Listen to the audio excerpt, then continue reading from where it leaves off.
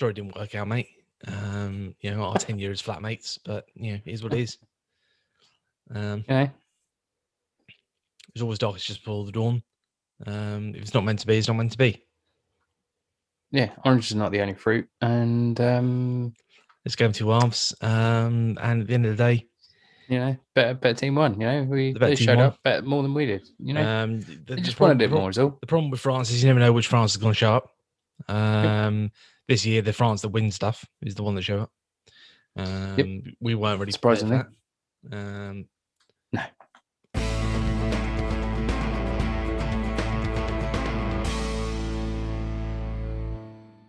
Hello and welcome to the Omcast. My name is Dom. As one half of the Omcast, I'm joined by Tom. Say hello, Tom. Hello there. Tonight we're talking about the Apple original movie Cherry, starring Tom Holland and Ciara Bravo, and directed by Joe and Anthony Russo. Yeah. So he's little Tom Holland, and he's made it. He's come through his stage of being Spider-Man, where they have to make a gritty war drama. They all do it. For Tobey Maguire, it was Brothers. For Andrew Garfield, it was Hacksaw Ridge. And for Tom Holland, it's Cherry. Some of them choose to do it at different times. Some of them like to wait until after they've left the part. Tom Holland decided he wanted to do it now because he's a grown-up. He's a big boy. Yeah. But here it is. Fucking hell, it didn't even occur to me. Oh my God, that's fucking brilliant. And and they're always like PTSD riddled, like, look at me act. And like, all right, Spider-Man, chill out. Yeah. I'm struggling. Look at me struggle. That's doing a disservice, to be fair, to Tom Holland's performance, because that's it's doing a disservice to all of their performances. True. And Andrew Garfield is great at, and so is Tobey Maguire, really, but he's just a bit weirdo. Anyway, we've completely gone off topic already. Completely gone off on a tangent. So Cherry, new film, directed by the Russo brothers. So this is their follow-up to the Avengers films. This is what you do after you've made the two biggest movies of all time, although Avatar has just retaken that title, apparently, which is fucking crazy. It's bizarre. I know, it's China. It's weird. But yeah, after you've made those two behemoth movies, you then decide what you got. Yeah, the world is your oyster. What do you want to make? And they decided to make this with Tom Holland, which is a book adaptation. What's the name of the guy who wrote the book? Nico. Bear with me. It's just gone out of my head.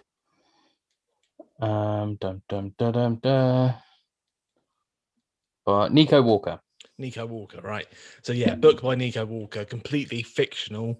I don't know much about the book. I didn't know anything about it. I think the main thing that obviously has drawn the attention of people is that it's Tom Holland playing this part.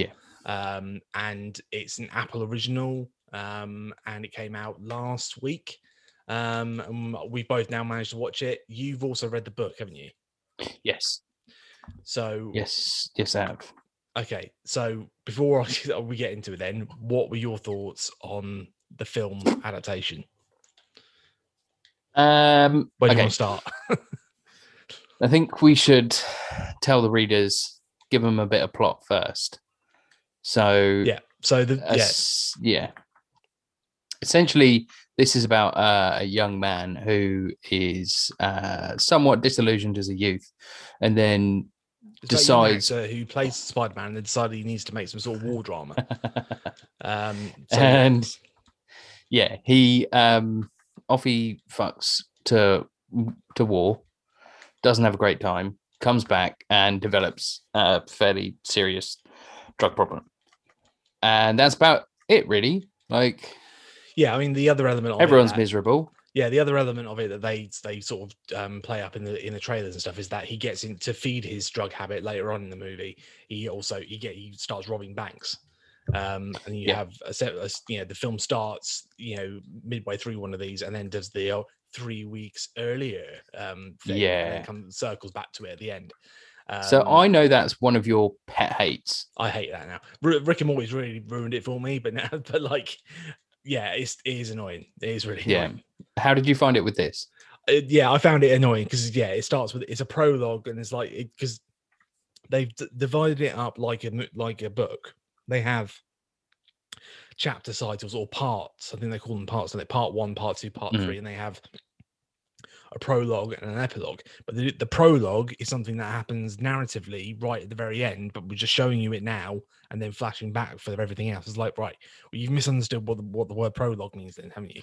It's like, it's, yeah, to do a prologue and then go 3 weeks earlier, it seems redundant. But yeah, I get the point of, but to me, it's a lazy way of grabbing people's attention. Yeah. It's just, we're going to start at the most, exciting part of this story, and then we're going to flash back. It's like, why don't you just start here anyway, and then we'll inform us from there on. Like another example, and this a film that it does remind me of, only on the surface level, I guess, but like Baby Driver. Okay, yeah. That movie starts and then midway through a heist. It doesn't then flash back to how he became like involved in the gang in the first place. Not there. You find that out later on as you need to know it. But it doesn't then flash back. It adds to, this is how I started my day, and then it led to this. It's like, no, we're in the middle of a heist, and this is where the film starts. This is where the story of the film starts. Whereas Cherry doesn't do that, and he does it in the way that winds me up. But yeah. That's fair. That's very fair. Because I was like, as soon as it started like that, I was like, Dom's gonna hate this. No, it did bug me, but not too much. Like I have an inkling that you really like this film. Yeah. Just from the way that you've sort of spoken about it, but not spoken about it, if you know what I mean. Yeah. I think we've done enough podcast episodes to get a vibe of whether one of us is going to like this or not. Yeah, I mean, you can't always tell that, as we've got a mutual friend of ours who there is absolutely no telling whether he'll like something or not. Sometimes I wish I was more like that, but I'm not. This one, I'll be completely honest. Yeah, I did really like it. I really enjoyed it. I think part of it is like, I was engaged through mostly, I guess, through Tom Holland's performance. I found him like a not necessarily likable, but an engaging protagonist.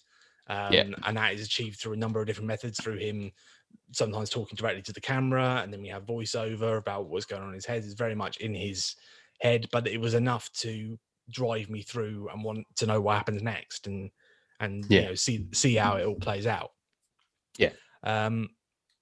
So I thought the Russo brothers did a good job in terms of, it was like creatively directed, I think, but I think that's part of what I've seen in terms of, it's had quite a bit of a negative critical reaction. I haven't done too much of a deep dive into it, but I was interested after having watched it, because I was like, I thought that was good, so why do people not like it? From what I can tell, I think people are they're annoyed with the Russo brother, and it's all like, they think it's style over substance. I can understand that argument, but to me, I thought some of the stylistic choices they did served the film. It worked. I don't know. How did you feel about it? So I'm in that camp of it. There was so much going on constantly that it felt like a series of disconnected like music videos. And it was just one thing that was the next into the next into the next, and I was like, I found it really, really overly jarring, to the point that I was like, just be normal for a minute. Do something that isn't something that you've seen in an indie film in the last 15 years. Yeah, I feel like, because it's got everything. It's got the the protagonist talking down to the camera. It's got, weird camera effects because somebody's on drugs. It's got like overly stylized like musical performances in there. It's got like a character stepping out of themselves to see themselves. It's got like 360 camera. It's got everything in it, and it felt so much of, I don't know, it felt a lot like it was music, like college students being given a fucking massive budget. I guess so. I think part of it, for me, it will be a case of like, I agree they use too many different styles, and like there are certain ones that work really well. So like the one that sort of I can sort of pinpoint straight away is like, there are times when, a lot of this, the middle act is Tom Holland's character, who never gets a name, by the way. He's just so he's credited as Cherry. But he goes to war. He's in Iraq, and he's talking to his girlfriend, played by Ciara Bravo, who we both know from Wayne, a Yeah. little known YouTube thing, which is now I think on Amazon Prime. But anyway, he's talking to her, and they do this quite cool effect where she's on the phone talking to him, and you see it cuts back to her, and you see her face, but her voice is like distorted as if you're hearing it through a phone. Yeah. And that I think is a really effective like way of sort of communicating that disconnection that you feel. It's like even though you're talking to someone on the phone, it's not never the same as being there in person. And that's something that, and by having that little audio trick in terms of changing the way the audio sounds, it gives that impression. It serves the story. They're not, a lot of the other stylistic choices don't necessarily do that, and they're just there for the sake of being stylistic choices. But I think there are a handful that work really well. I just think the guys overdid it a little bit. And that's what really sort of, that's like a lot of my bugbear for this film, was that it just never felt like I could sit down and enjoy the film, because I was always watching like a cheap Fincher. Yeah, I guess, or like Brian Johnson without the benefit of an editor. Yeah. Or without, there wasn't, it always felt like there was so much to it, and there was no tightening up around the edges. But that's what I found, is it felt like a first edit. It felt like there was a lot of shit that they could have like tied up a little tighter, and like there's like 30 or 40 seconds in a minute of a shot where you're like, well, that you're just leaving that in there dramatically and you don't need it to be in there. Like the drama sells it rather than your camera work. Like, I get it, but the performances that we've got are incredible. Yeah. But they're so oversaturated and swallowed up by this haphazard direction and like overly forced points where you're like, I don't need to constantly see the same thing. I don't need to be shown this all the time. Like, you've shown me and you've told me that's great. Like, I don't need to keep having this point sort of reinforced.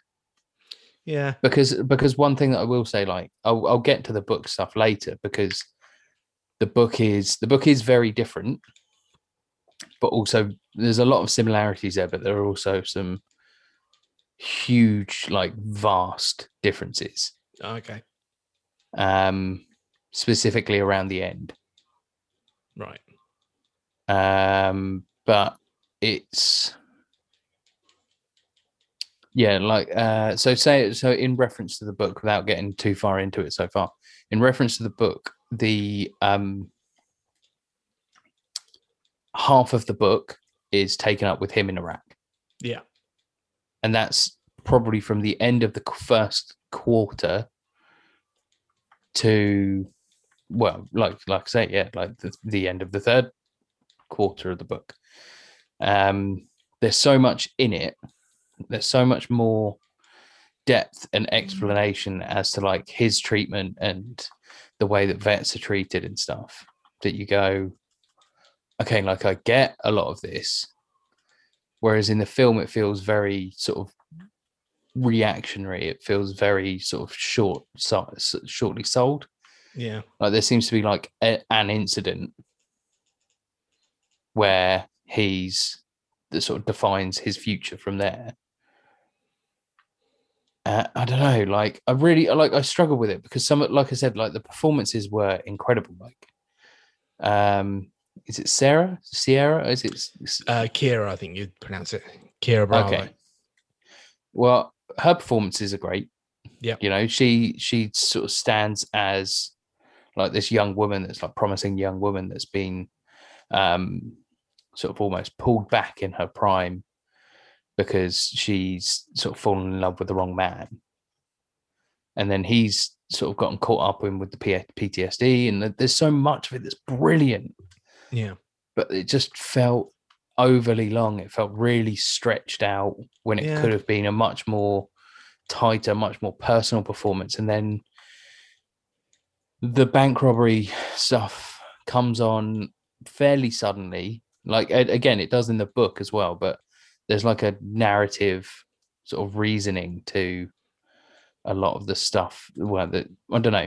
I think it's very difficult to translate a book like this into film successfully, and they haven't.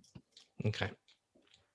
In my honest opinion, I wanted to like this film a lot more than I did, but it felt overly directed, overly produced. There wasn't. It needed some more.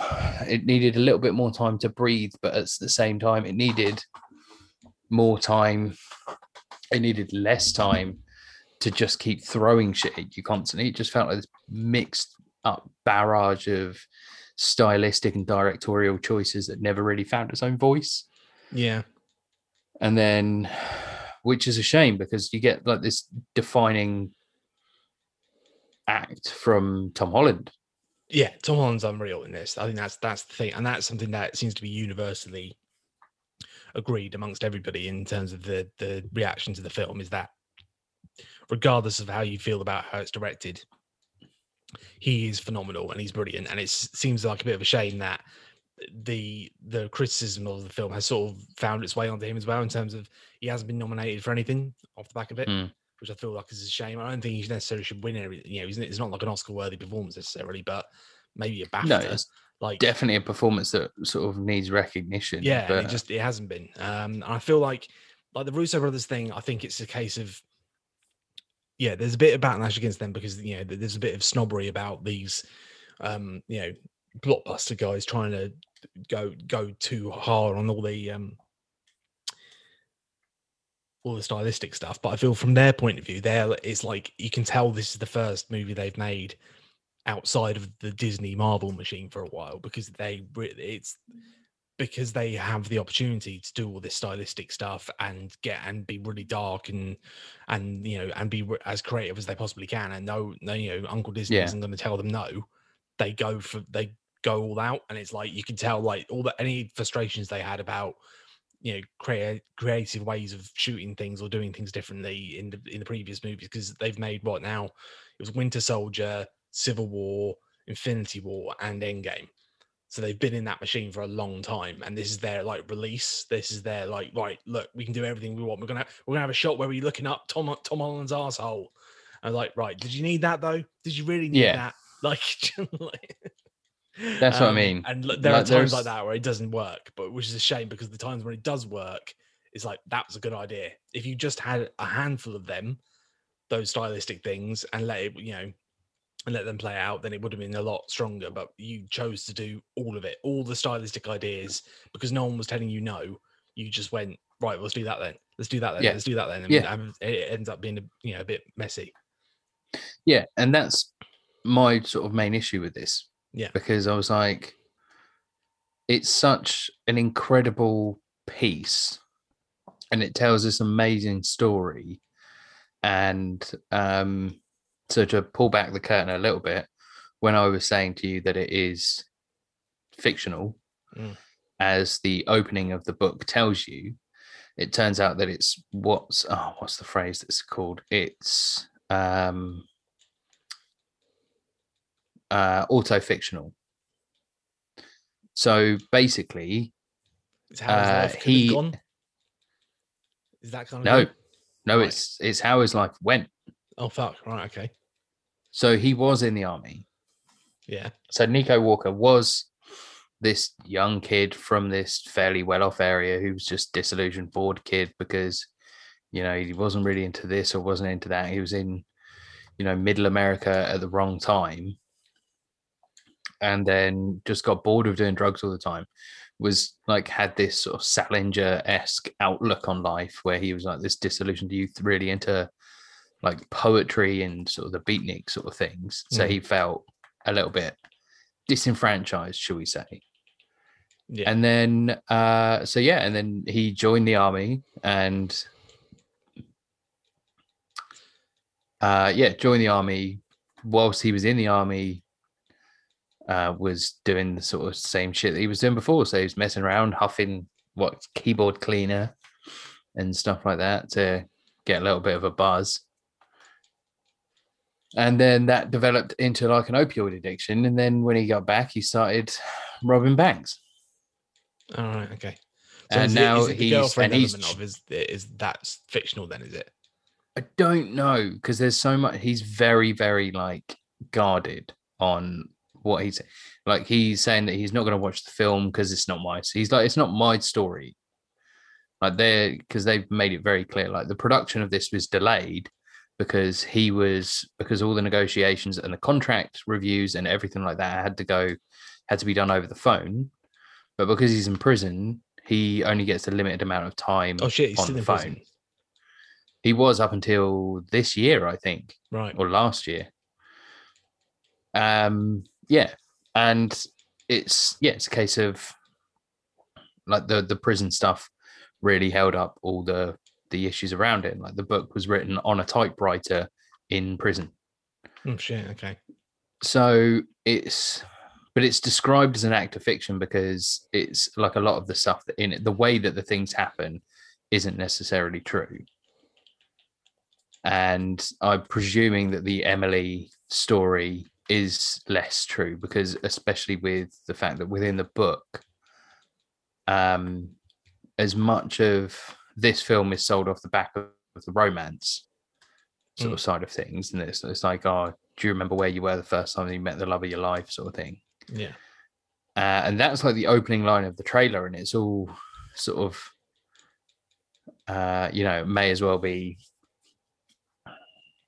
Radiohead playing over the top, and because it's sort of like this indie romance drama, and then it sort of moves into, I don't know, black comedy at parts when he's like, when things happen, something that happens within one of the bank robberies later where someone just sticks a finger up, Yeah, and just leaves, and you're like, okay, it's just some of the things that happen in there.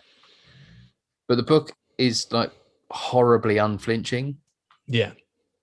Because everybody in the book is a bad person. Yeah. And that's what I'm saying is like it's a struggle to try and sell this film off the back of the fact that there's so many just horrible, we're not horrible characters, but people doing really shitty things because they're addicts. Yeah. Which is why I think it's like a lot more difficult to translate than it was. Yeah. And I think and again, saying about like the stylistic decisions, if they'd have spent more time working on the screenplay, which was co-written by their sister, they may have had, I think, a better result, because it seemed to be a lot of it was like, now we're going to make the camera do this, and now we're going to do this, and now we're going to do, and you're like, okay, no, story, screenplay. Yeah. Because there's a lot more in that than what you're showing, and the troubles of opening up this vast opioid addiction, which is what the film's sort of supposed to be about, isn't it? Yeah, I guess so. Combination of PTSD and then the opioid epidemic in North America. Yeah, it's the I think the central issue with it is that he comes home and finds himself addicted to this OxyContin, and that is the main drug, isn't it? And then when he goes to try and get professional help, as a veteran, as someone who served and is struggling with PTSD, they prescribe him OxyContin. Yeah. And then it's just like, well, it's just, this no wonder it's an epidemic. It's like, well, it's both the illegal solution and the legal solution is the same addictive drug that can just lead you down a rabbit hole. It's like, oh shit, well, this isn't good then, is it? Yeah. And it's like the same problem with like fentanyl now. It's like, so like fentanyl is an opioid, which is, heroin, really. Heroin's like the worst one, but it's kind of the easiest and cheapest one to get on the streets. Yeah. I don't know. Yeah, I don't like. I think, like you were saying, the performances are amazing. Yeah, it's the performances and the relationships and stuff. And like I say, I didn't feel that too much. I knew it was like long, and I remember thinking, "Oh shit, it's 2 and 20 hours or 2 hours 20 minutes." But it didn't feel like, as I was watching it, I never felt this is dragging. I was engaged the whole way through. I was just like, I was invested in what was happening. Yeah. And I think on those key moments when things happen, they know when not to use the stylistic stuff. So, I mean, getting into slight minor spoilers, there's an incident that happens whilst he's at war in Iraq. Yeah. There's an explosion, put it that way, and you see the aftermath of that. And that's where I feel like they bring that unflinchingness that you talked about from the book comes across in that, because I think in most similar war films, what would happen is you'd see an explosion off screen, you'd understand why it was important to the character, and then it would cut. It would have him like dropping to his knees in front of the burning car or whatever, and then it would cut to him sobbing in the shower. Yeah, and that would be it. But they don't do that here. Here they linger with it for the right amount of time, and you see the bodies and see what the process of having to then handle those bodies and all that sort of stuff. And you realize, because it's important for you to understand that this is what happened, and this is the kind of shit that causes everything that happens later on. And it's like, that's where the Russos are like, no, we get this is it, and we're not flashing words up on the screen. We're not changing the aspect ratio. We're not doing anything stupid here because this is important. I think the same thing can be said later on when they get into the drug addiction stuff. They don't pull any punches. Like, it's not a glamorized. This isn't Trainspotting. No. Or Pulp Fiction. Like, there's nothing cool about the way they do the drugs, and people are covered in shit. People are covered in fucking puke, and it's just like, it's fun. And they don't pull any of that. They show you. Yeah. Like, and again, that's important. So where it's important, I think they get it right. It's just all this, the getting between those points, they overdo the stylistic stuff, I guess. Yeah, and that's kind of where I was struggling, because, like you were saying, like as you're going through it, I'm like, oh, this is good. Like, I'm watching this, like the performances are good, and then they do another stylistic thing. You're like, okay, right, well, let's just carry on. Like, I don't know, it felt like an interruption, and you're like it pulled me out a lot of the time, especially when they sort of changed the aspect ratio, like. Yeah, that was silly, and cutaways, and you're like, well, I didn't need a cutaway there. Like, you can explain it. You don't have to show everything. There's the they say about the only way that you can get out is to try and kill yourself, and then it's like, right, his cutaway, and it happens. It happens to Cherry, and he has to go and do this, and it's like it's a good anecdote in the book, but it's just a throwaway line. But then they pull you out of the narrative to give you would be sort of a throwaway point. Yeah, I guess when there's so much more interesting stuff that they can lean into there, because again, like, constantly being pulled out is what frustrated me. And then you get to these points, but by that time you've lost so much goodwill. Yeah. And you sort of go, well, they're just going to fucking do it again in a minute. And then it was about an hour in that I was into the film. And I was like, okay, so they're just going to cut out a ton of like the wartime stuff, and then they're going to move into this, which is fair. But like, they can do, like, if they're doing these like real stylistic choices here, I'm sure that they can find a way to do this quick. Oh no, they are doing it. And then I paused it, and then I realized that I still had an hour and 20 minutes to go. Yeah. And I just lost so much good faith by that point. I was sort of half checked out. Right, okay. Because it had dragged so much up to that point and it dragged with a lot of stuff in it. It didn't just happen to drag. It was dragging, and I'd lost a lot of faith in it, which was what was sort of disappointing for me. Because don't get me wrong, like, this isn't a bad film. I'm not going to say that in any way, shape, or form, because it's not. But what I will say is that this is a tough film to watch from a subjective point of view, but also from, I don't know, like, from a viewer, because, like I say, because of those directorial choices, and it's so over the top in places that it became difficult to watch seriously. Yeah. because I would be like, okay, okay.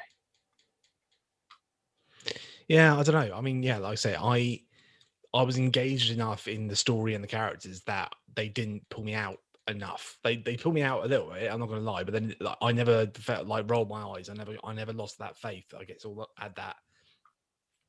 I know. Yeah, I never turned on the film, which just sounds like that's what you did. It sounds like by that point Yeah, you turned on it and go, I can't be asked for this anymore.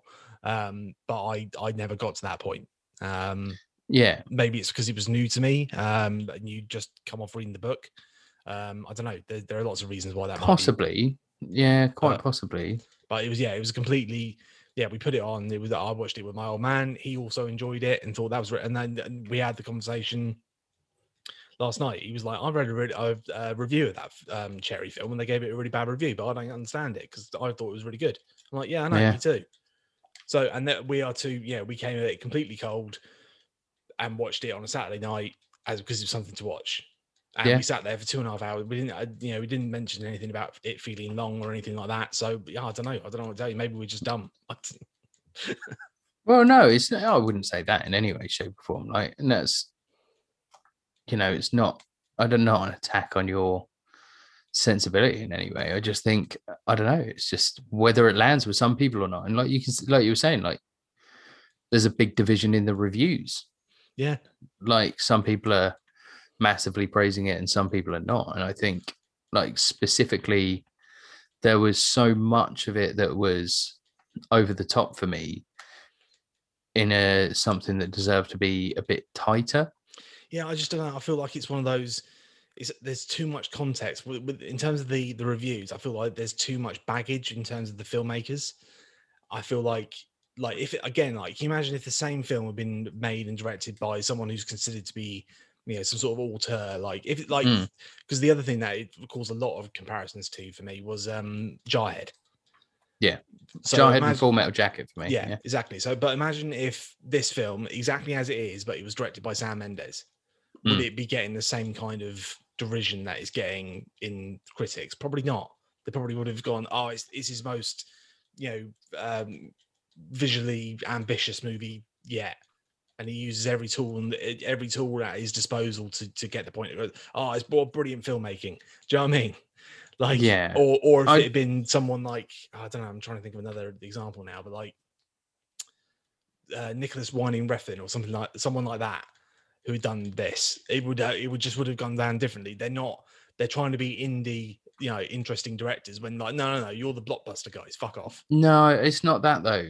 I don't think for me, I know it's not that because it's what I got from it was because people like Winding Refn and Mendes and Fincher, Kubrick, all these people have a very distinct visual style Yeah. that is been there from the start and it's I been mean, yeah. refined over time.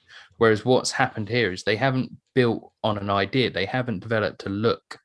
There's like the Kubrick look, and there's the Wind and Refn like lighting and Yeah. feel and combination of these things. I guess part of it is Whereas, because they haven't been able to develop that because they've just been stuck doing a house style for the last 5 films they've directed.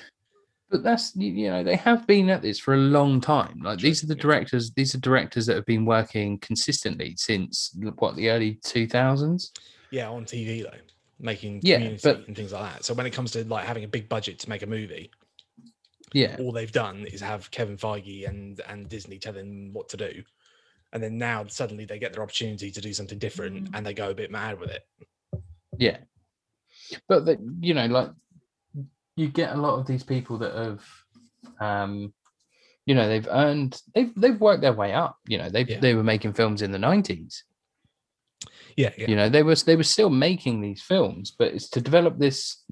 It's to go from having a straightforward and generic style and like you say, like this Hollywood look and the superhero look and feel, to going all of it.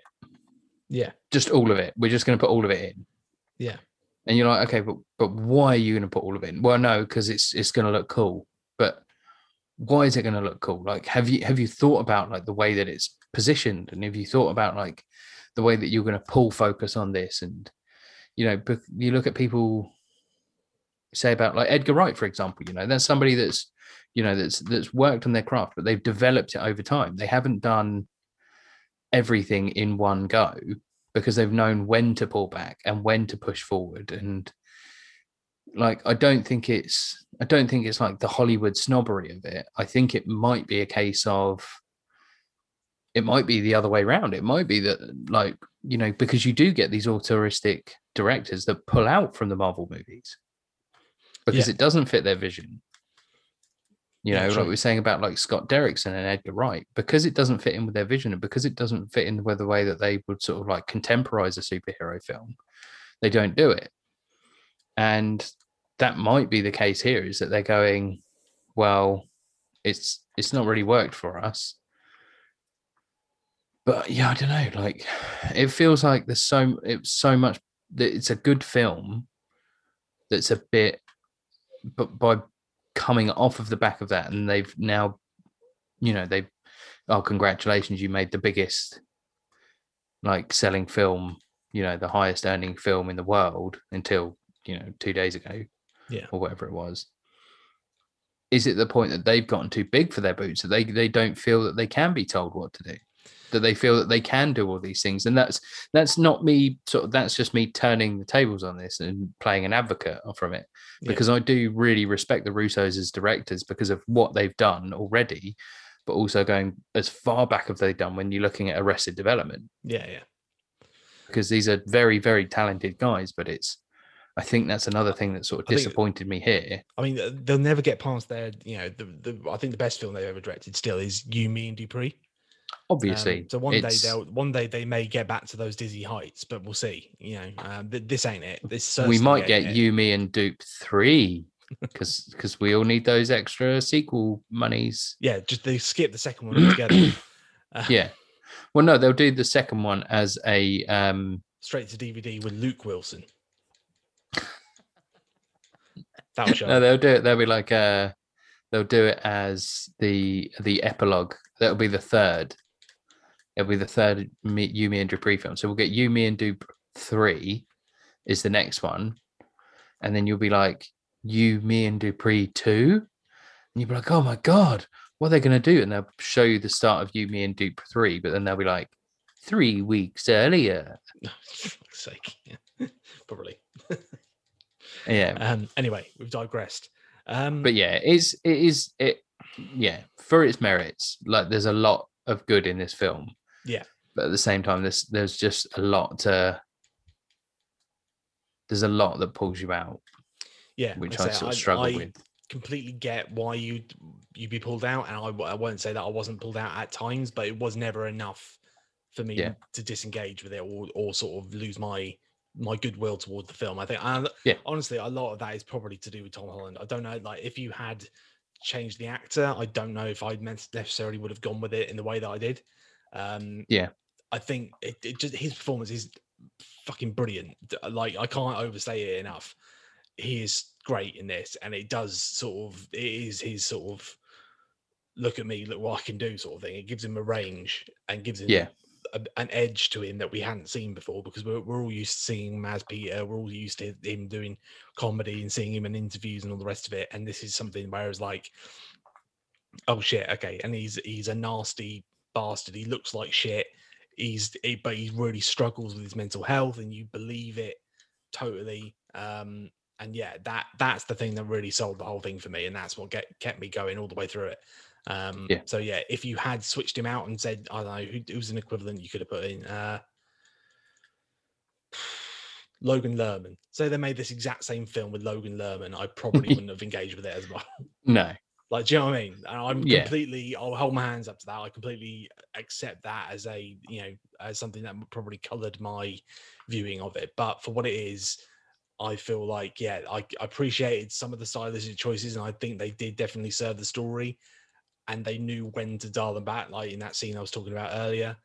And they were as frustrating as they could be at times, they never pulled me out of it too much. Yeah.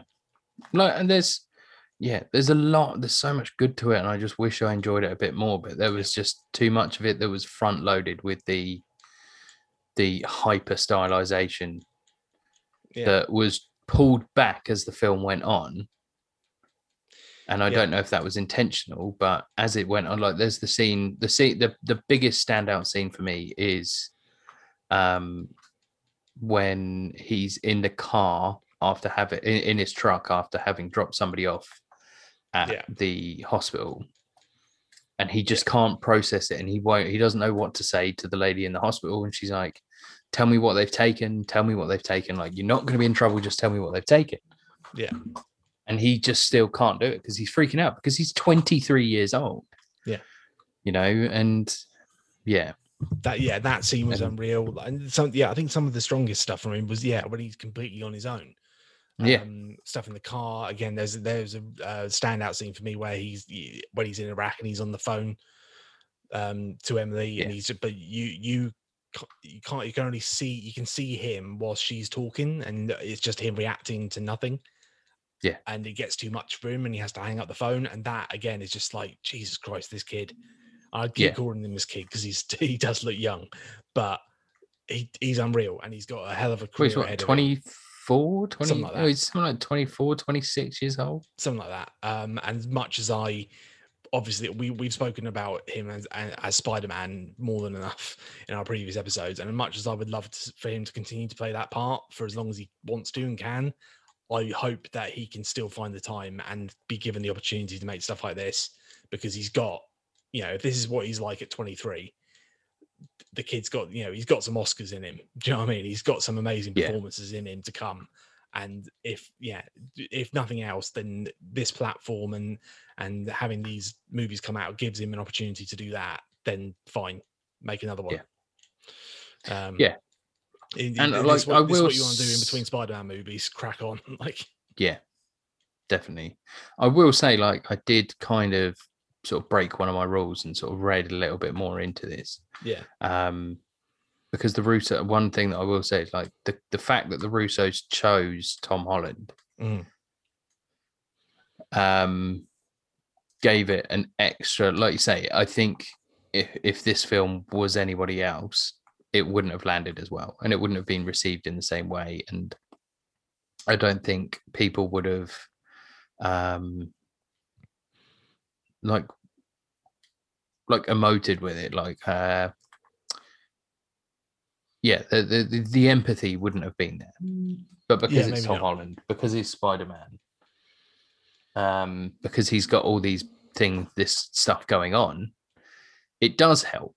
But also you recognize him as a young guy. You recognize him as a young, handsome guy, which you see at the start, and he's in good shape, but he's a bit of a nerd, and he's not exactly like a cool kid that just sort of falls off the wagon. Little things like the fact that when he does go into the army, he doesn't go in there and he's all gung. He wants to be a medic. Medic. That's the whole idea. It's like, oh, okay. And that again speaks to his character that tells you quite a lot about him. Just that one particular choice. And he's like, he gets assigned to that, and then he sort of goes with it, and he sort of tells people as he goes along, and that again levels like his character a bit more, because it justifies. He's sat there and he's gone to Iraq, and he hasn't got any medical training. He's got medic training, but he's not a doctor. What was the it turns out he's colorblind. And so is that a problem? Can I still be a medic? Well, you know what color blood is, do you? That's good. That's a good line. Like, there are some good, again, like when it slips into that, it's like, well, some of this is all right, but you don't spend long enough on it. Like when they have all the drill sergeants and all their insults, and they have them flash up on screen in big giant red letters. It's like, this would have been fine if you'd stuck with it for more than 5 minutes, but you just did it for a bit and then forgot about it. And it's like, you're a dick with ears. What is it? And it's your mouth is a cock holster. Your hands are dick skinners. All this stuff. And it's like, this is okay, but like, Full Metal Jacket spend an hour and a half on this. You're going to spend 20 minutes. Like, I know I say this all the time, and I know it's really boring, but should they have made a mini series? I agree. That's exactly what I was about to say. Yeah. Should they have made a mini series? And then that means that every episode they can do a different style, and like almost a bit like WandaVision has just done. they change it up every episode, but there's something in keeping with it. And it's like sometimes your life can feel like that. It can feel episodic, and it can feel like absurd one minute. Or I don't know whether I'm in a tragedy or a comedy. That is what life can be like sometimes. And if that's the point they're trying to make with this, then it might have been better served as a broken up 6-part or 4-part series rather than what they did, which is to shove it all into one, and it ends up in this blender of different styles and tones. And that's the thing, like looking at like Zendaya, for example. So someone that's very much an equivalent of Tom Holland, very much contemporary, has just come through and done a series called Euphoria. Yes. Which is dealing with a lot of very similar subjects. It's dealing about like the opioid epidemic and the drug crisis in America with young people, and dealing very, very bravely with, well, I say bravely, it shouldn't be dealt with bravely, but dealing with like modern sexual habits of young people, and sort of really focusing on that in a way that you're not going to have seen it before. It's done it in a real hard, quite gritty way, and sometimes it's tough to watch, and sometimes it's really relatable. Sometimes you're like, yeah, I've been in that position. Yeah, I've had this happen to me, and I know what's happened here, and I feel the same way. But being able to do this as a TV show, would have worked better.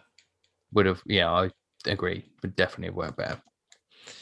Yeah, but and that's, I've said that about generally speaking, books. Any book works better as a show than it does as a movie. It's almost like a universal thing. I haven't found anything that's not been the case with that, really. I mean, there are some exceptions, I guess, but there's and nothing... I'm going to fairly definitively say I do not think this is a successful adaptation of the book. No. I think this is an interpretation of the book, and I would agree in the way that Nico Walker himself has said it's not his story. They've taken what they want from it and have sold it as one thing, and when it's not. So spoilers, I guess, from here for a sec. Yeah.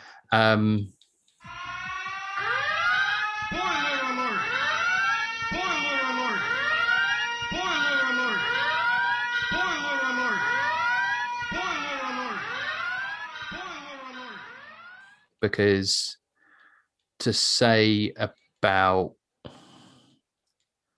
the ending of this film is not the ending of the book. Right. Does it go on further than that, or do we not know? It doesn't even get there. No, but because that's the thing. It skips to 2021, and then you said that's when Nico's due to be out of prison this year. So it's like clearly they've got to a point now where they're writing ahead of what's actually happened. So obviously he's still in prison, or is just about to come out of prison, whether or not. But then I guess the point of the ending is that, oh look, Emily's there, whereas Emily may be a completely fictional construct for all we know. Yeah. So fuck knows. Yeah, and that's kind of where you look at it in a way and you go, right, this is so like a lot of this, is or sort of auto fiction as it's described. But the end of the book ends in such a bleak way, because it just ends with him having done a bank robbery, and then he goes to score some more drugs. And he comes back and he has a stupid conversation with Emily about the color of the guy's tracksuit who he just bought some junk from. And that's it. That's the end of the book. Well, so he doesn't get arrested. There's no arrest. Like, he knows that he's going to go to jail at some point, and he feels bad about that. But he doesn't feel that bad about it. And like, he fucks around on Emily. Emily fucks around on him. They're constantly in this horrible relationship where it's just circle of abuse and violence and hatred, but also like vicious codependency when it comes to their addiction. And that is something they do quite well in the film, though, I have to say. The codependency in their relationship sells it. And again, that's something that kept me involved for the whole thing. Yeah, like when they are going through their troubles and they have overdoses and all that kind of stuff, when they having arguments about you're better off without me, or maybe it would have been better if you died. Like, what am I going to do without this person? The whole reason the whole thing starts in the first place is because he feels like she's leaving him, so he decides that he needs to go to join the army. And just that whole when you wrapped up so deeply in another person, what that can do to you, like what that can do to your life and how it can shape your life. I think that's done really well, and it gets that point across. So Yeah, it does. And it's because also, the way that the book is written is that it's like women are written in a, he sort of self-identifies as this sort of bro guy, and then doesn't, and then pulls away again. And it's this weird sort of, but altogether like very intelligently written book, because it's, as it goes through, it's written almost in the prose of the way that, like an addict would talk to you. Yeah. Like this addict is trying to, trying to get money off you, and or wants to have a chat with you in a bar, so you buy him a drink. And it's sort of written in this sort of like relentless style that sort of then will then like turn back on itself. And then like towards the end of the book, there's this anecdote about a young, handsome, like Latino guy that he served with. It doesn't go anywhere, doesn't serve any purpose. But what it does do is it serves, and then you come back and you go, oh shit, that's the end of the, oh fuck. Like we're pretty much at the end of the book now. Yeah. Because it's told in this style, and but then they've tried to do like a standard narrative and then tie on a happy ending to the last bit. And they're like, but they were all in love the whole time. And you're like, but it's about how shitty they were to one another. Yeah. And the fact that what kept them together was the drugs, and then they got a dog, and because they use the drug, like there's a line in it when they say, we were going to get clean, so we decided to get a dog, because people that dope fiends don't have a dog. So, and then we weren't going to be dope fiends anymore. And then we got a dog. We were dope fiends with a dog. Yeah. Yeah. Yeah. And like I can see now from the way you describe that, like there are parts in the film that are like that, like anecdotes that lead nowhere. So like I remember there's the bit where there's the guy in the bar that he was asked to look after. Who keeps saying, oh, what, you're gonna blow someone's brains out or whatever, what you want to do a thing like that for? And he just drops him off at home, mounts the curb because he's pissed, and then that's it. He goes, and then he dropped me off at home. I never saw him again. And that's it. Yeah. It's like that's the kind of thing where it's like, you're telling a whole story about this particular bloke that you met, and you've just set him up for 5 minutes, had a little conversation with him, and then that's it. He's in the film and then out of the film, and it's like, right, yeah, because that's life, isn't it? And that's the sort of reflection of you make these connections with people, they're fleeting and then they're gone. So I can see where they've taken that from the book by the sound of it, but then again, they haven't followed through on it, because that doesn't. I guess that doesn't make a good film. It would be too jumpy. I don't know. Yeah, and it would suit a good series, because it's sort of, you're like questioning, like when we talk about like unstable narratives and like unreliable narrators. Yeah. And it's, I don't know, it's tough because there is a lot of good to this film, but I feel it's the direction that let it down. And I don't want the direction to let it down, because I really respect the directors for everything they've done now, but all the stuff that they've done before. Like I said, you and I were watching Arrested Development and Community, and like these comedy amazing things that they were putting together before. Yeah. But then they make a, flawed adaptation. Wasn't it them that made 21 Bridges, or did they produce that? It. That's the thing. Right. That's what struck me about this one, is that they produced 21 Bridges. They produced Extraction with Hemsworth, but this is the first one they've directed. So they've got, it seems like now, off the back of their work on the Marvel movies, they've got like their production company, and they're spreading out and using all the Marvel actors and help getting their projects done. So I know they had quite a lot of involvement with Extraction. But they didn't direct it. The guy who directed it was the stunt coordinator bloke. Okay. But again, he was the stunt coordinator on their Marvel movie, so they sort of got him the gig. So it's all interconnected, but this is the first one of all these projects that they've actually just directed themselves. Yeah.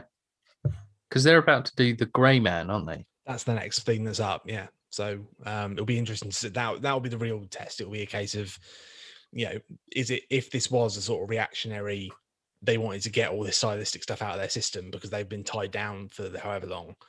Yeah. Will they settle a little bit in the next one to get their actual style back on track, if you like? Yeah. And start developing their own style rather than just trying to throw everything in the kitchen sink at it. Yeah. No, I think that's good. Yeah. I think it's really, you kind of nailed it there. Yeah.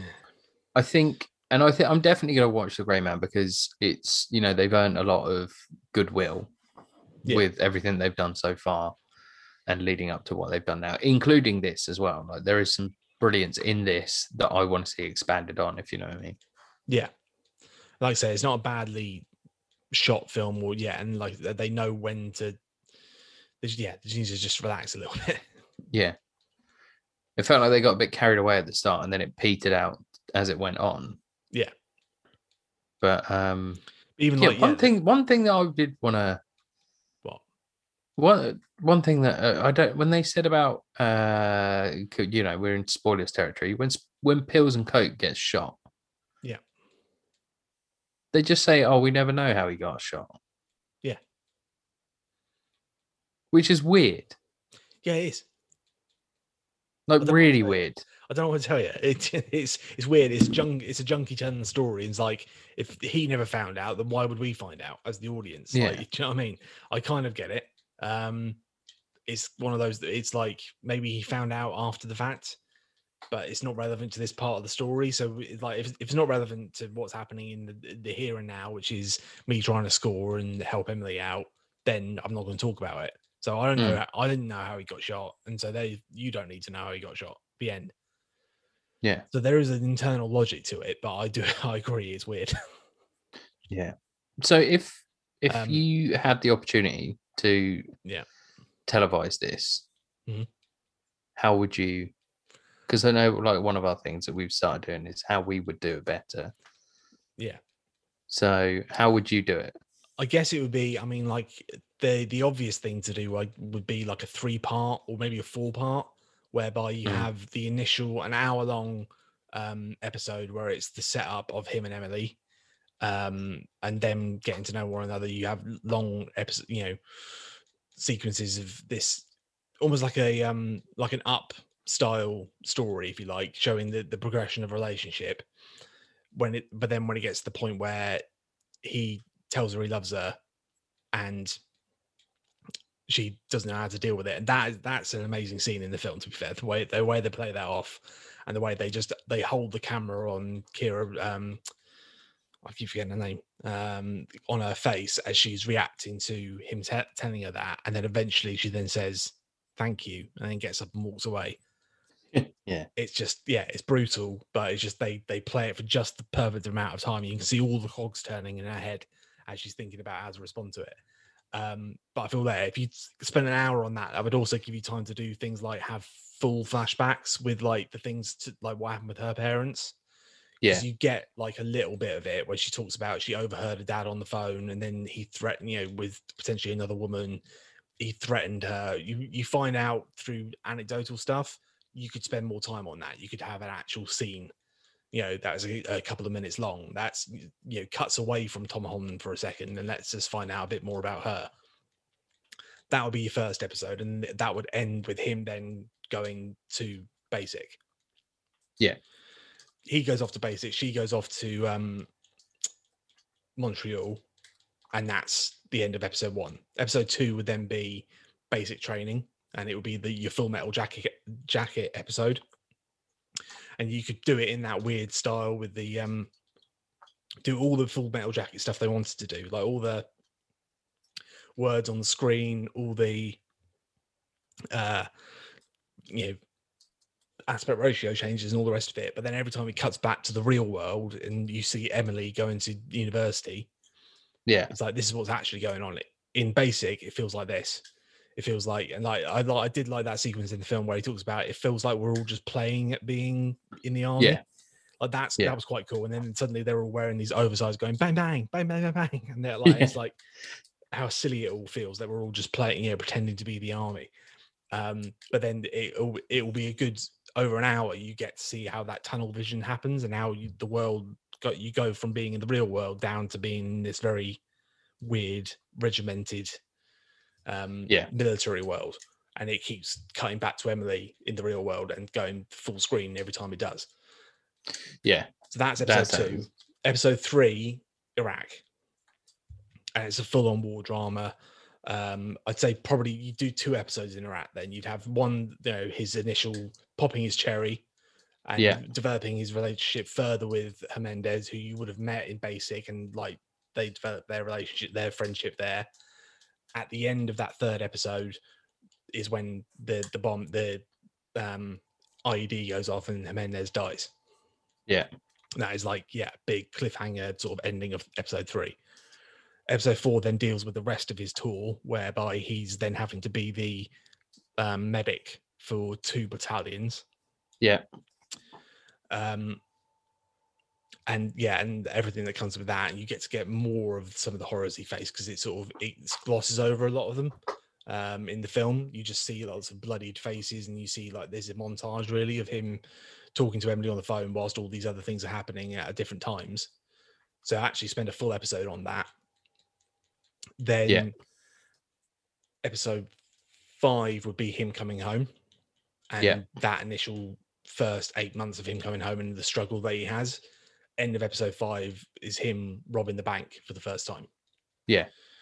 After you've seen the slow over the course of an hour, you see the decline of how he first gets into using OxyContin, and then he gets prescribed it.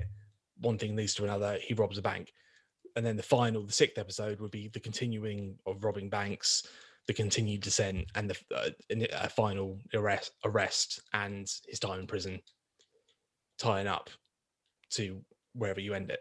That's a 6-part series. Yeah, I think that'd be really good.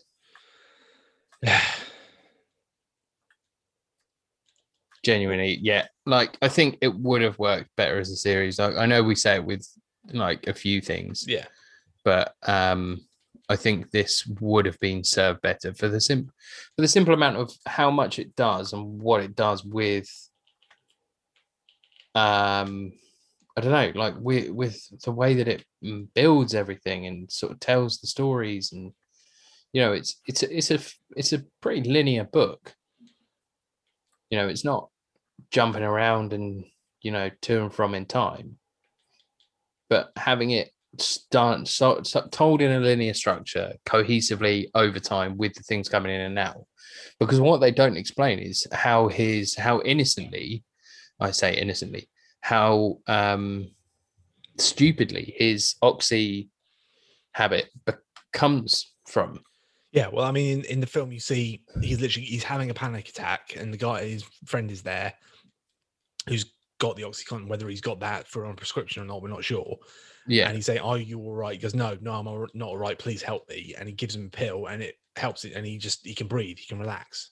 It helps him out of his panic attack, and then that's it. Then the hooks are in, and it all spirals from there. The addiction. Yeah. So I guess it was something that was just fairly innocent. But in the book, when he gets punched in the dick? Oh yeah, that's it. Oh, either. But then he gets OxyContin. He develops an infection because he gets punched in the balls and his balls swell up. And because he's on a forward operating base, they don't have they're just have some morphine. Oh, fuck. So just give him morphine and that's it. And it's like, okay, so that's how he starts on that. And then it goes on and on and on and on. And he comes back and the doctors are like, it's a combination. Like he asks if he can have OxyContin to one of his doctors because his doctor changes out. And then it's a case that he gets shut out by the doctor because the doctor's like, the war was over by then. And he's like, it wasn't. Like I was cleaning up my friend's bodies, and that scene that you see where Jimenez is in the IED, Yeah. The sergeant says, we got some more. We've got some more. There's still some more of him in the Humvee. And he goes over to see what it is, and it's just this line of fat. Fuck. So he's like, I didn't know what to do, so I just scooped out my fingers, rolled it up into a ball, and threw it into the river. Jesus. And it's like, this is the guy that he was with, and he describes that all these guys that he meets and like how quickly they die, and then they say about like the horrors of this stuff, like the little girl Pebbles, for example.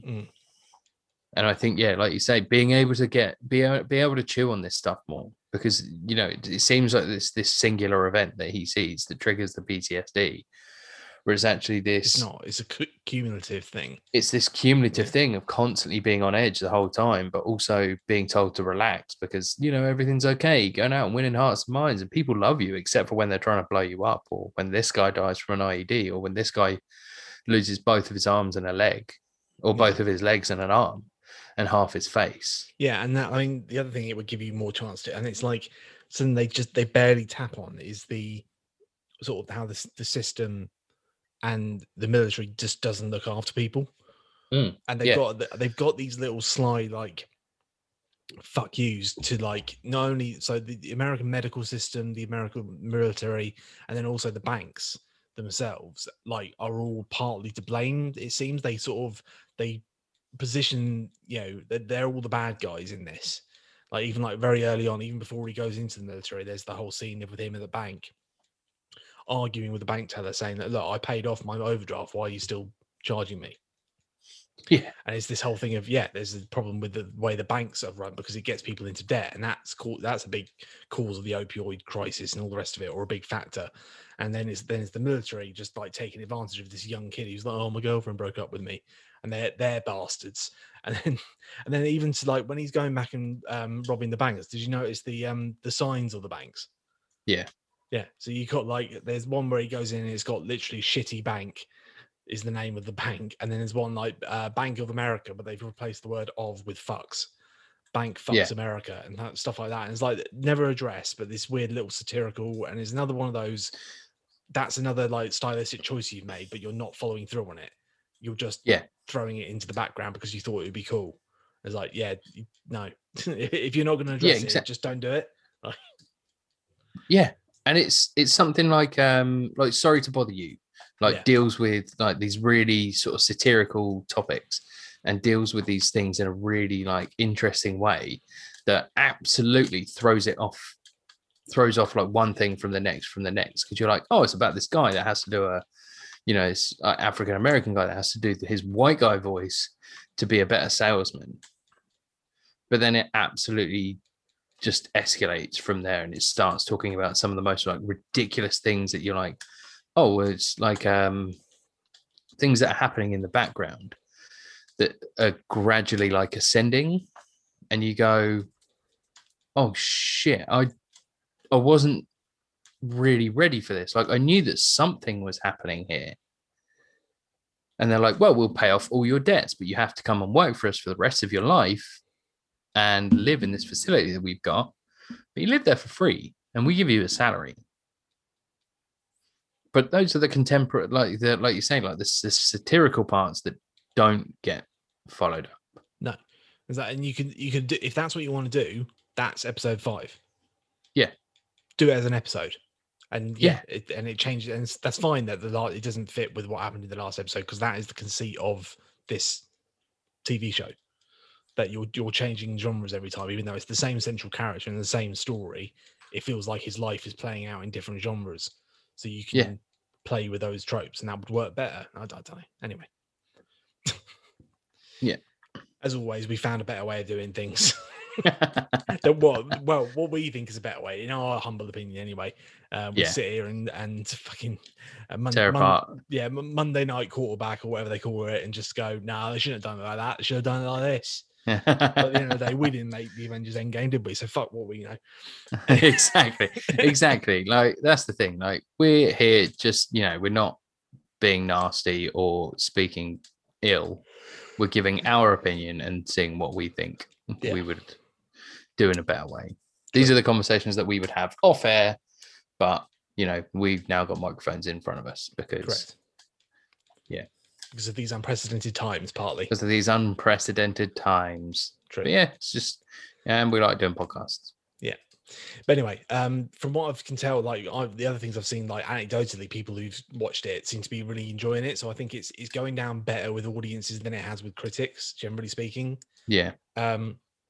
So I would say if you're prepared for it to be an intense movie, if this is the kind of thing that you like, then I'd say go for it. I think the biggest thing I could sort of contemporary wise, I could say, did you like Jarhead?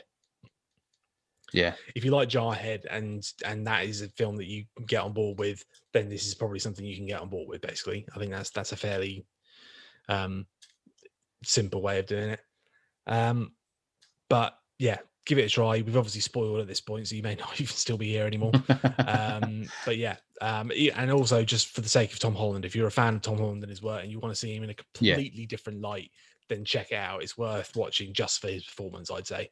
Regardless of all the other stuff, I think just purely just to see the guy do his stuff, and just for the range that you sort of, the pair of them are unreal, and they've got a lot more to give in years to come. But this is definitely a defining sort of performance for his career as it currently stands.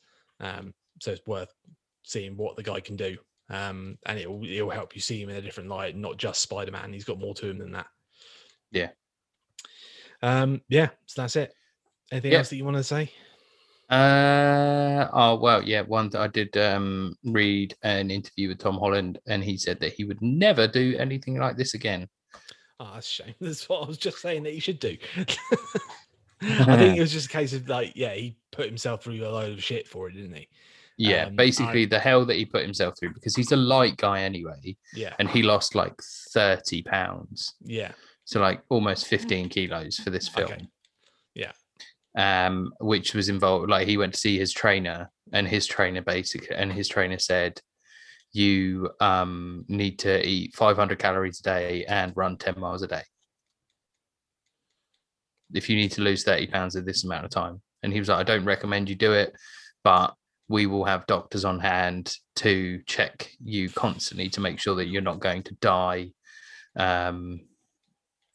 And it's like he did a thing that was dubbed the water diet. Yeah, see, that's not good. Like, I think it's coming out of style now, or out of, because there was a time when that was like the mark of a proper actor, wasn't it? It was the Christian Bale thing where it was like, look, how much weight can you lose or gain for this particular role? And that's how good an actor you are. It's like, I think people are starting to realize now, I think Christian Bale was the guy for it, wasn't he? And he's now sort of recently come out and said, look, I understand how unhealthy it is to do this. I'm not doing it anymore. So I hope that Tom Holland saying that means that he won't. I mean, much as there's commitment to your craft, but don't make yourself unhealthy for the purposes of my entertainment. Do you know what I mean? Yeah. If you want to throw yourself out of a plane for my entertainment, go right ahead, Tom Cruise. But don't go on weird diets. That's where I draw the line. Yeah. Yeah, exactly.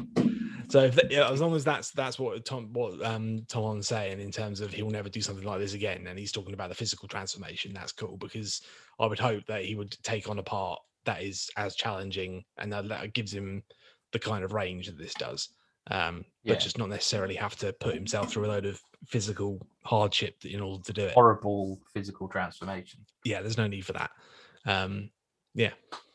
Okay. Yeah, but interestingly, like, again, we can talk about this forever, but let's wrap up now, because we've been going for an hour and a half, I think. Fair enough. Okay, so thanks for listening, guys. All right, see you next time. Bye. Bye.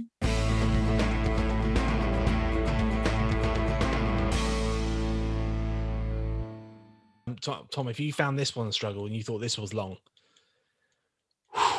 you're in for a slog for the next one, mate. Oh shit, what we got? You know what we've got. Oh, fuck. Yeah. Okay. I've said this before. I'm going to say it on air now. If you want to veto and not do it, it's okay. I completely understand. Look, we're too far gone for me not to be able to do it now. No, no one's expecting anything. No one cares. No, it's fine. No, I'm going to do it, because otherwise I'm not giving an objective opinion. Look, I'm not giving. you're gonna. It's, Everyone's gonna just watch it and then have their view confirmed no matter what. That's what's gonna happen with this thing. yeah. Everyone's So you've already made up your mind about it. I've already made my mind up about it. Look, I will go in with an open mind as I Will do you? with most things. Yeah, like there's obviously a bias that I'm gonna have, but Yeah. at the same time, like if this film can change my mind, if it is this revolutionary change that everyone's been banging on about and desperate for, then fine. I will put my hands up and I will say I was wrong. But if it turns out it's dog shit, then it turns out it's dog shit. I'm not going to apologize either way if I think it's bad. Okay. If I think it's good, I'll be like, well, you know what? I was wrong. But it's fine.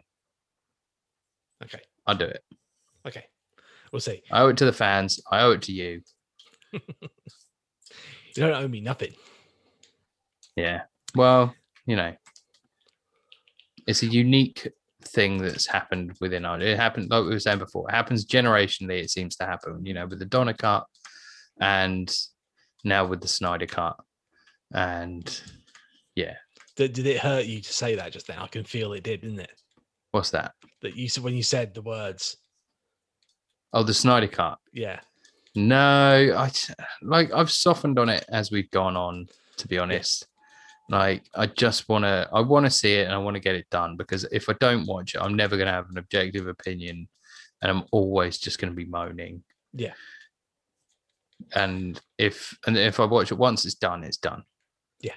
We don't need to address it again. We don't need to keep having the same conversation that we've had for the last 3-4 years. It's been since I think we've had the conversation only in as much as when they announced that it was actually going to happen. I think you and I never really had held much stock in it, because I was like, well, they're never actually going to let him do it, are we? We're never actually going to see it. And it was, a few, however many months ago, 6 months ago, where they went, oh no, actually we are going to show the Snyder cut. I'm like, oh fuck, they're actually going to do it. Okay. Yeah. Then it became, once it became a reality, then the conversation changed. Up till then, it was just, well, they fucked up the Justice League film, didn't they? And let's all move on. Yeah. That's like most people in the world. That's how most people saw it. There were this crazy minority that released the Snyder Cut nut jobs, who apparently got their way through a number of circumstances, which we'll talk about at the time. But here we are. So we'll see. Yeah. We'll talk about this off air. I was going to say, but about the approach that, do you think that this is going to suffer from the same sort of hype that WandaVision did? There's going to be a big drop in expectations, or do you think that there is already going to be, as you said before, like this instilled fact that just because it's happened, people are going to say they're going to love it, even if it's tripe? There'll be an element of that. I think there'll definitely be an element of that, and you're starting to see that already. The reviews and embargoes have lifted on it. Oh, really? And generally speaking, like fan reviews are like overwhelmingly positive. Yeah. Whereas outlet reviews are more, just it's all right. Do you know what I mean? Whereas for the fans, it's everything they've ever wanted, and more. This is amazing. This is the best thing. And it's like, well, it's a director's cut that only exists because of the fans. So if it makes them happy, it's kind of succeeds. Yeah. Do you know what I mean? It's not a film that's meant to be for mass consumption. It's a 4-hour, cut for the released on a streaming service for the fans. So yeah. I do want to talk about. Go on. No, you say. No, I'll save my bit for the podcast. Okay. My thing is, all I want it to be is better than what we got. And by all accounts, it sounds like that is the case. So fine. That's my only. I don't care if fucking Martian Manhunter turns up, or I don't care if any of these things happen. I'm not that, like, as much as I am a DC fan, I'm not that bothered. All I want is a film that's better than that shit. I'm still blown away by the crap that came out in 2017, and the fact they allowed that to be shown blows my fucking mind. So I just want something better than that. want something I where do want to see like an Empire of Dreams-esque 3-hour documentary on this. Oh yeah, and there will because be. I really want to see like a really like unbiased conversation about this. But the thing is, they can't. It's so. But they can't because it's obviously going to be NDA'd up to the arsehole. But also, just it's...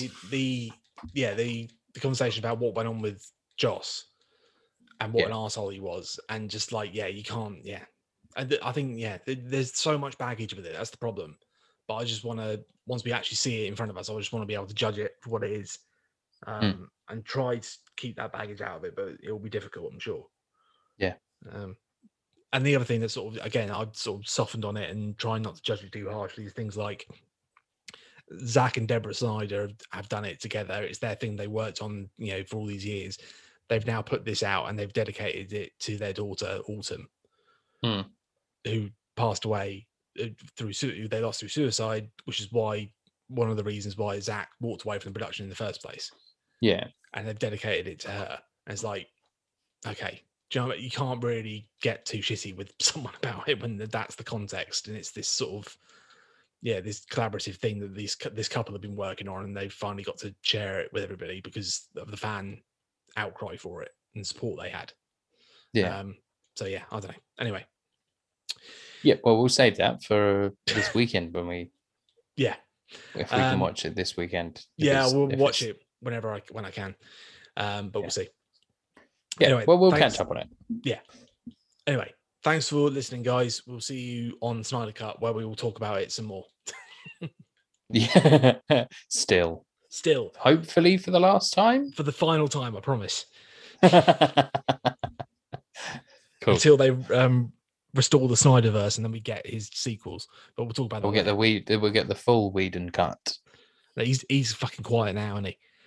He fucking wants to be. Yeah. Cunt.